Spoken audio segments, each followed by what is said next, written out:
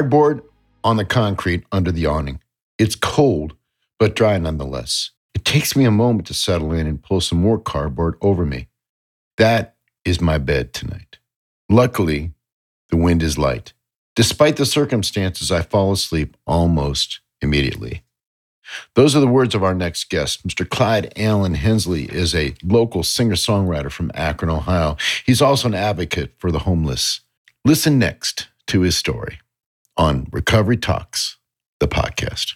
Direct from Akron, Ohio, the epicenter of modern recovery.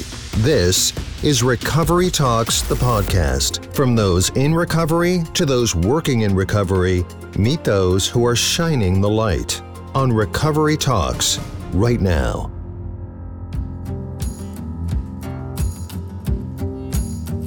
Welcome, everybody, to this episode of Recovery Talks, the podcast. I'm your host, Mark Lee Shannon. If you found us here, you know that you can reach us at recoverytalks.org, our one-stop website where you can find everything in one place. You can download us. You can do everything you want to do, like and share and do all that stuff. But before we talk any more about that, let's get to today's guest. I am so pleased to be here with this gentleman. Our next guest is a guy that I met many, many years ago when I worked at a music store. And there's a story with a Les Paul, of course, because there's always a story with a Les Paul guitar. But my next guest is Clyde Allen Hensley. And Clyde is a singer-songwriter from Akron, Ohio.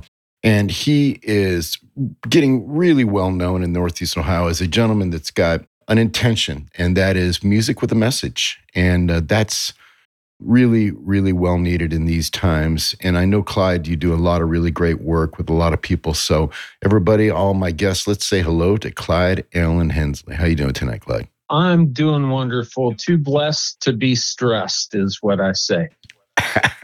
That's awesome, dude. I love that phrase. So a little bit about Clyde. Clyde is, obviously we go back because, we know each other from the music world, but we always also know each other from a shared experience of getting sober.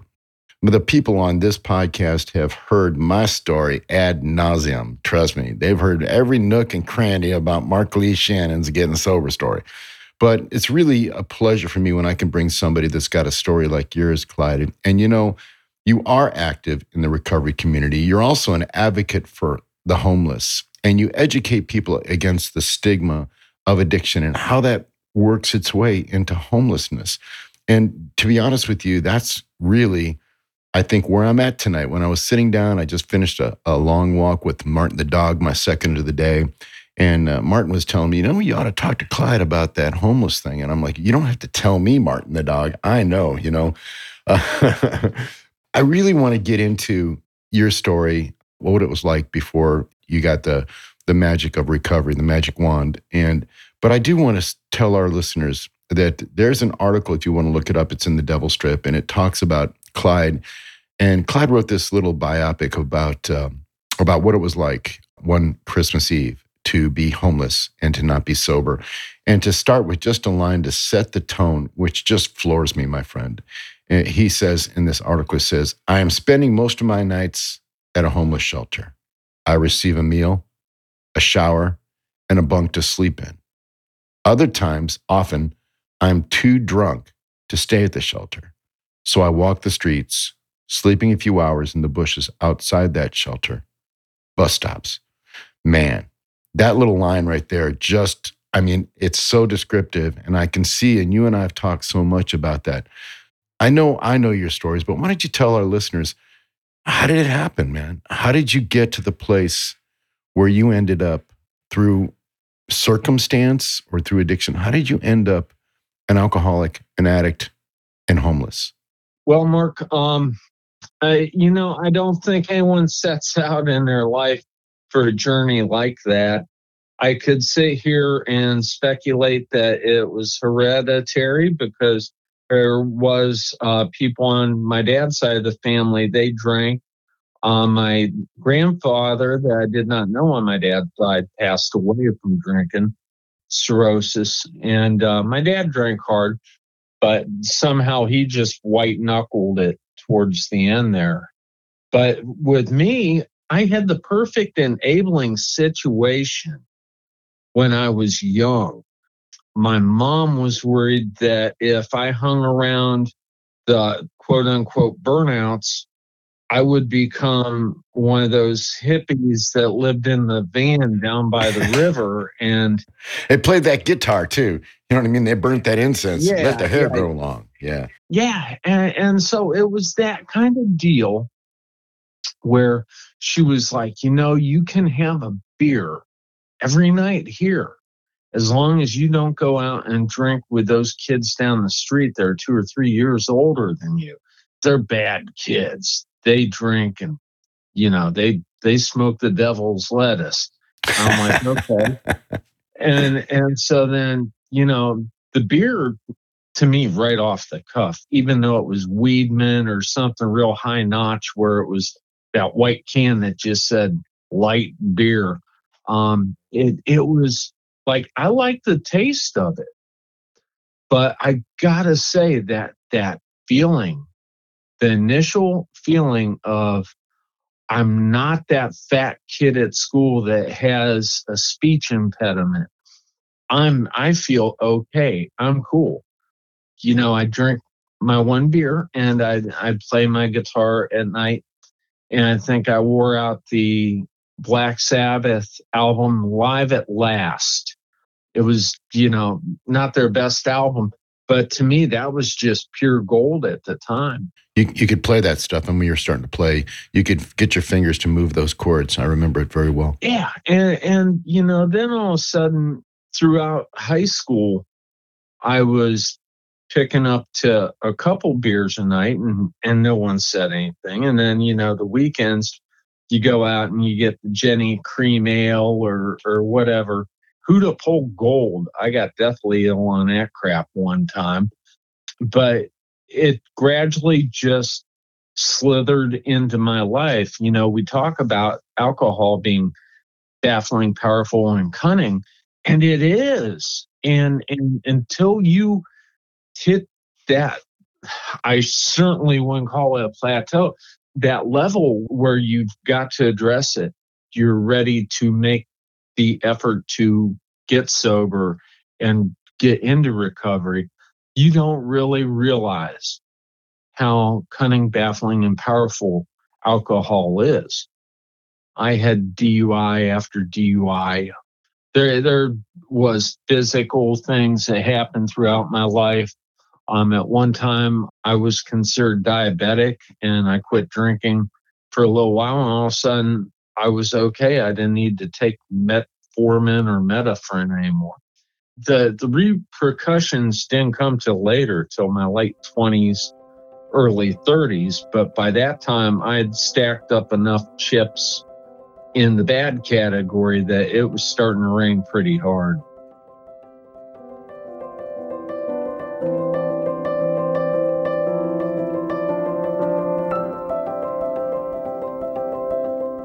So how was music during that period for you? Was music present in your life? Were you doing music at that time?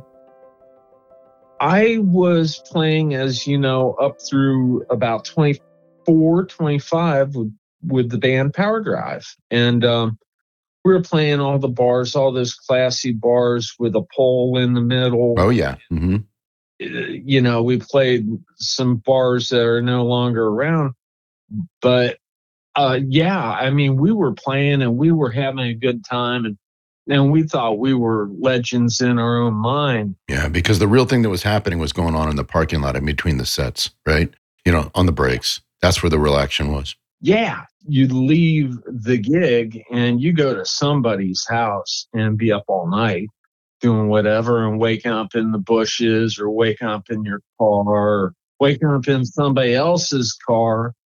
Yeah, it was all kind of going bad. And at that time, I had really lost my true incentive, my true calling on music. I wanted to be a songwriter, but I was in a band where we were doing kind of heavy metal and the big hair stuff. And it was like fun. And I loved playing my Les Pauls and my Flying V's. And you were my hookup for that, as you know. Um, and so, we had that hearse that we drove around, which was a real eye catcher. And, you know, Lord knows how many nights I crawled in the back of that thing and slept it off. So progress along to the place. I mean, obviously, we know that addiction, alcoholism is a chronic disease. It just continues until something happens, either treatment or you have that moment that what I call in my life crash, where it all just unwound for me. But what I'm really interested in is you telling your tale of how it got to the place where you found yourself on the streets. People got sick and tired of me. I had burned every bridge. And by that time, I had quit a Harley Davidson job 4 times, and they just kept bringing me back because I remembered part numbers. And by that time, I was no longer really into music. I'd listened to Townes Van Zandt and some kind of depressing stuff, which always helped me drink quicker and, feel like a poet laureate or whatever they want to call them. I got to a point where I was what they say in the big book. I was unemployable. I couldn't go 4 hours without a drink. I was at the point I had 2 endoscopes done and I was throwing up bile or blood. Nobody wanted me around. So I had tried getting sober 4 times. I had 3 DUIs, a couple other small charges, nothing real major. And with alcohol, I could very well be put away for life, for the things I had done. But somehow my higher power, the Lord, just kind of kept working me a certain way. So '09, nobody wanted me around. And it was like, well, I guess I'll go down to Akron and try this Haven Rest place. Now I can get sober on my own. I've been sober through court-appointed rehabs. And so by that time, I had went through IBH. That was for a DUI at 9 a.m. I blew a 3.2.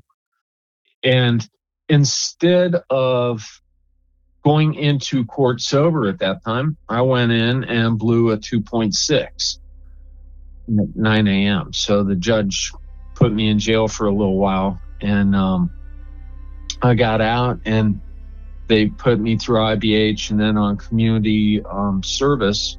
I botched that up, but they gave me another shot. I worked through it, and I got through it, got through IOP, but then I went right back to drinking. So '09 was the breaking point. Support for Recovery Talks, the podcast, and rockandrecovery.com provided by Ohio Means Jobs, Summit, and Medina counties, recognizing that looking for a job can be tough, especially if you're also navigating a path to recovery. Ohio Means Jobs, Summit, and Medina County offers free career coaching, support services, and training for in-demand careers. For more information, summitmedinaomj.org. I'm going to take our listeners back to this article, and some of your words are just so striking about your experience in homelessness. And it says, and I'm quoting you, it says, as a few hours pass, I keep walking on East Market in South Arlington, thinking with every footstep how I ended up here. Remembering holidays past, because again, you wrote this article around the Christmas time. My mother and my father's conflicting moods, my son's excitement, his inquisitiveness about Santa, his gratitude. I become tired and I need to sit down. It's between 3 and 4 a.m. when I slip behind a convenience store. I know the area well enough to know I can rest behind the store without too much trouble. Cardboard on the concrete under the awning. It just kills me, Clyde. It's cold, but dry nonetheless. It takes me a little moment to settle in and pull some more cardboard over me. This is my bed. Luckily, the wind is light. Despite the circumstances, I fall asleep almost immediately. Wow, man. Wow. Yeah. It was rough. I got kicked out of the Haven. And That takes a special kind of drunk to do that. That's no badge of honor.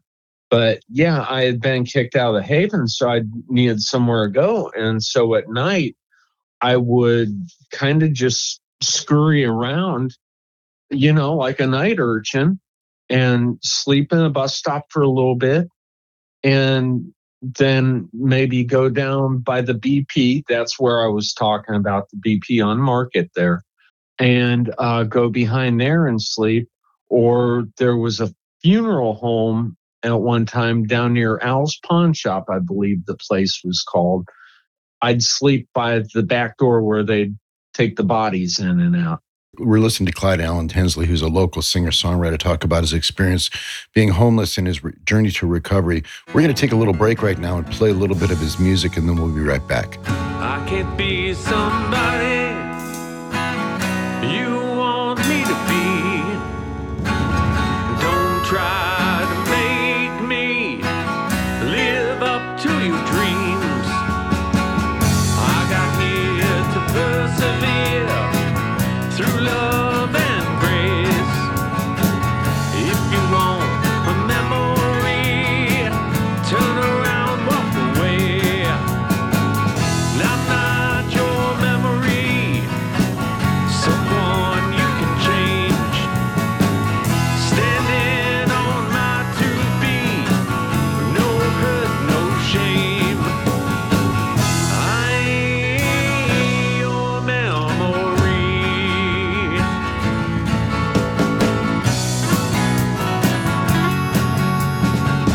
Call someone to feel your pain. Turn back the hands of time. Ideas fool and downright insane to toe that line. I kept on walking, a lesson learned. I can't regress to slowly burn. I ain't your memory. Please continue telling your story about, when did the turn happen? When did the turn happen for you to say, I think I can live sober. I think I can have it. What was the moment? And I think you've told me this story before, but tell our listeners, please.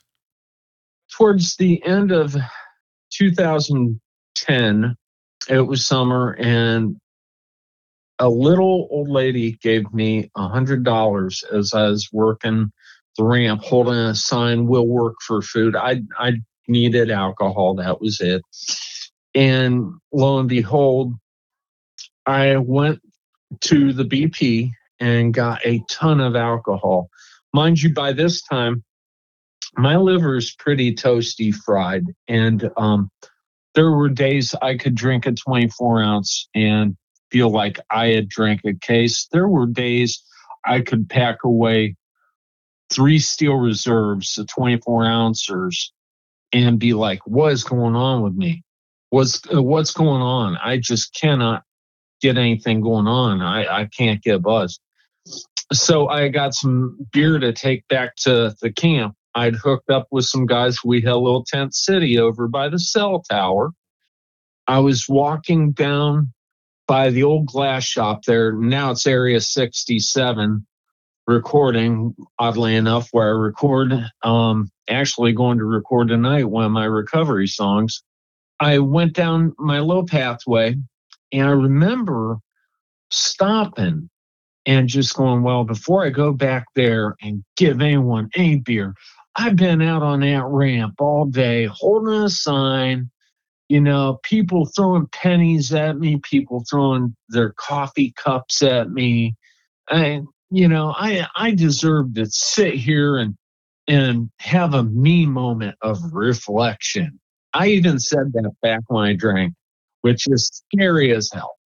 As I'm reflecting, I'm pounding down some steel reserves. And if anyone knows what the street name is for that, it's crack in a can, because it's like 8.1 alcohol. And I'd always get them warm so they get into my system, so the shakes would get gone quick. somehow I woke up on the train tracks, and I hear somebody yelling, "Hey, buddy, are you all right down there? Get off the track. There's a train. Hey, are you alive? Get off the track. There's a train. Move." And I'm waking up to this. And Lord is my witness. I looked around and I'm like, where's my beer? Where's my beer? And I saw my bag of Steel Reserves. And I'm looking to try to grab those and kind of wake up. I'm coming out of a blackout, pass out. All of a sudden, I feel some arms around me. And the gentleman and his friend pulled me off the track. I'm trying to hold on to my beers. I'm getting upset because I want my beers, darn it. And literally, the train came by and we're standing there. And to this day, I get goosebumps. I'm standing there with these guys, my bag of beer. You know, that's my lifeblood at that point. And the wind whipped by me. And I like sobered up at the drop of a hat. And the guy goes, "Hey, are you okay?" I go, "Yeah." He goes, "You nearly got killed." I go, "Thank you. You saved my life, man." And he goes, "My name's John Sosa from Salvation Army." I'm like, "I know who you are," because I had gone through Salvation Army after I went through IBH for the court appointed DUI and showing up in the morning on a 2-6 at Cuyahoga Falls Municipal. We started talking and he walked back to the camp with me. He's like, "Man, we got to get you in Salvation Army." He goes, "Your buddy, Rob Riley, he's seen you and you're in a bad way." And I had met Rob at my first little gauntlet at Salvation Army. Rob was like the Peter Griffin from Family Guy. And everybody was waiting to see what he'd say next when we were in the Salvation Army. He's like, "We got to get you back in there." And I'm like, in the back of my mind, I'm like, yeah, maybe it's worth one more shot. But somewhere in my alcoholic mind, I'm thinking, it ain't even cold out yet. There's a lot more beer in them fridges up there at the BP to drink. So, I couldn't go back. I'm finding reasons not to go back. I'm 280 pounds. I look like a Dole Banana version of Rob Zombie with a flannel shirt on. And I'm talking myself out of going.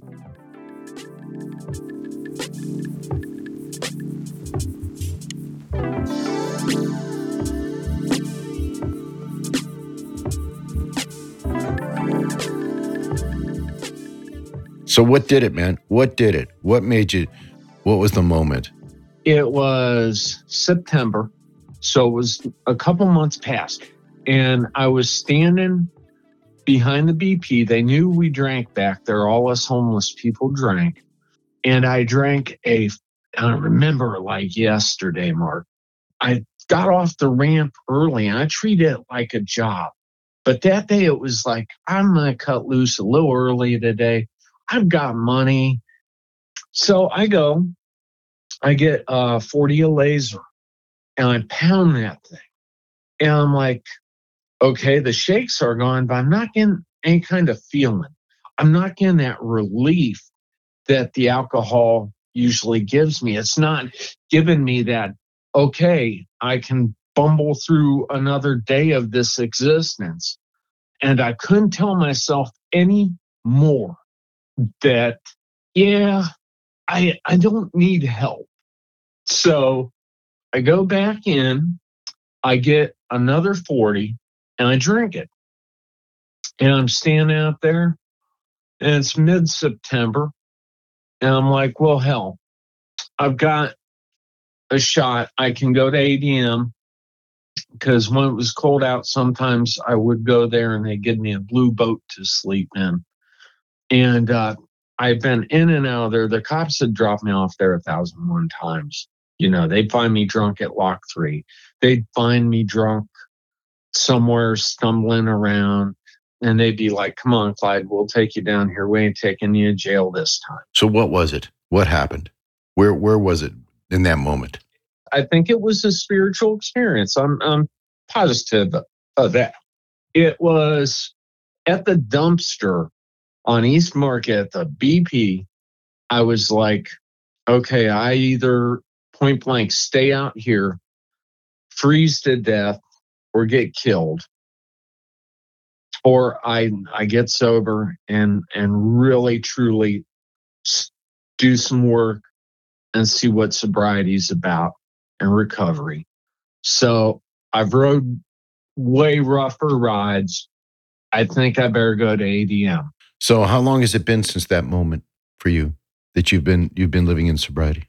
I didn't consider being in ADM sobriety. I considered the day I walked into Salvation Army my first day of true sobriety, because I wasn't on phenobarbital or anything to take me off the shakes. And I had seizures and stuff, withdrawal. That was October 6, 2010.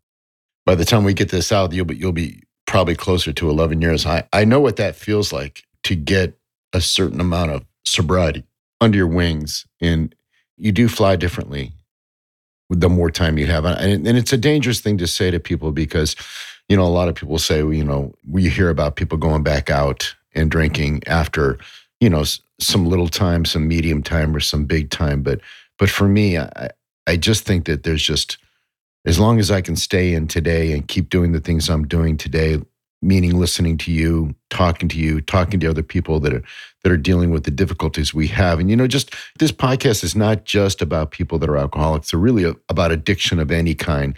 It's from people that may have suffered from trauma, people that deal with mental health issues, physical disabilities. It almost always works hand in hand with just the disease of addiction. It's almost always.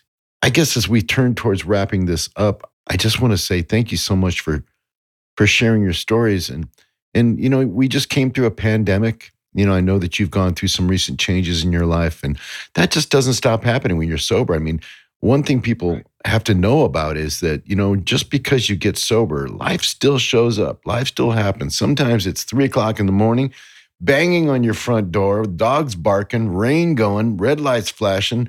It shows up. But the difference with living in long-term recovery is, you develop a little pouch of tools that you can reach into to deal with the difficulties. And what are some of the things that you're encountering in today that help you, that maybe challenge your sobriety, but also help you keep sober? What are some of those things? I got to look at me and how I react to others, because sometimes I can get kind of shut people down before I listen to them and hear what they truly are saying. I already have an opinion. I don't want to be that guy that can shoot off 7 things you can do right away. I have some issues, on different levels that I'm trying to be better at, with just letting go of things in the past and moving forward and things like that. And every day I try to learn something new. And with my new job, I'm kind of 30 years, 25 years of doing the same thing the same way day in, day out. And now you add something new onto it. It was overwhelming the first 2 weeks.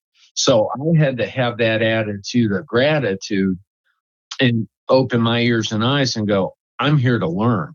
Because if I learn, I'm going to be a better human being behind this counter. And somehow I can apply it somewhere in my walk and in my recovery. I might be able to help others through that. Day in, day out, I try to focus on the small little victories, because I see so many people that when they get sober and they get a couple years or a little time, man, they just want to rebuild their whole life overnight. And it's like, it's a gradual process. of learning who you are now, looking at who you want to be, and knowing how to get there. But none of it is possible if you aren't staying in recovery. That's that first step. Yeah, that's the key is putting the recovery process at the center of your life. Clyde, I just want to say, man, thank you for coming on my little podcast show and sharing your story of experience, strength, and hope. And, I've known you for a lot of years, brother, and I just want to say on behalf of myself, on the staff here at Recovery Talks, the podcast, and in the community in Northeast Ohio, we see you, we see what you're doing, and it's meaningful, man. You may not think, as we all do that are out there doing our thing and trying to help other people stay sober, you may not see what you do, but I see it. And I'm here to tell you right now that you're appreciated, my brother, and thank you for what you do. Thank you, Mark. Thank you, brother. That means a lot. That makes my night. There you go, man. Well, listen, I want to thank everybody for hanging with us tonight for this edition of Recovery Talks, the podcast. We'll stay tuned for more episodes with more guests as they share their journey from the darkness to the light.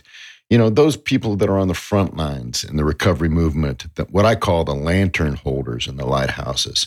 And everybody, until our next episode of Recovery Talks, you can listen to more podcasts on recoverytalks.org. You can find all our work right there. But until then, please, everybody, just stay standing and steady on.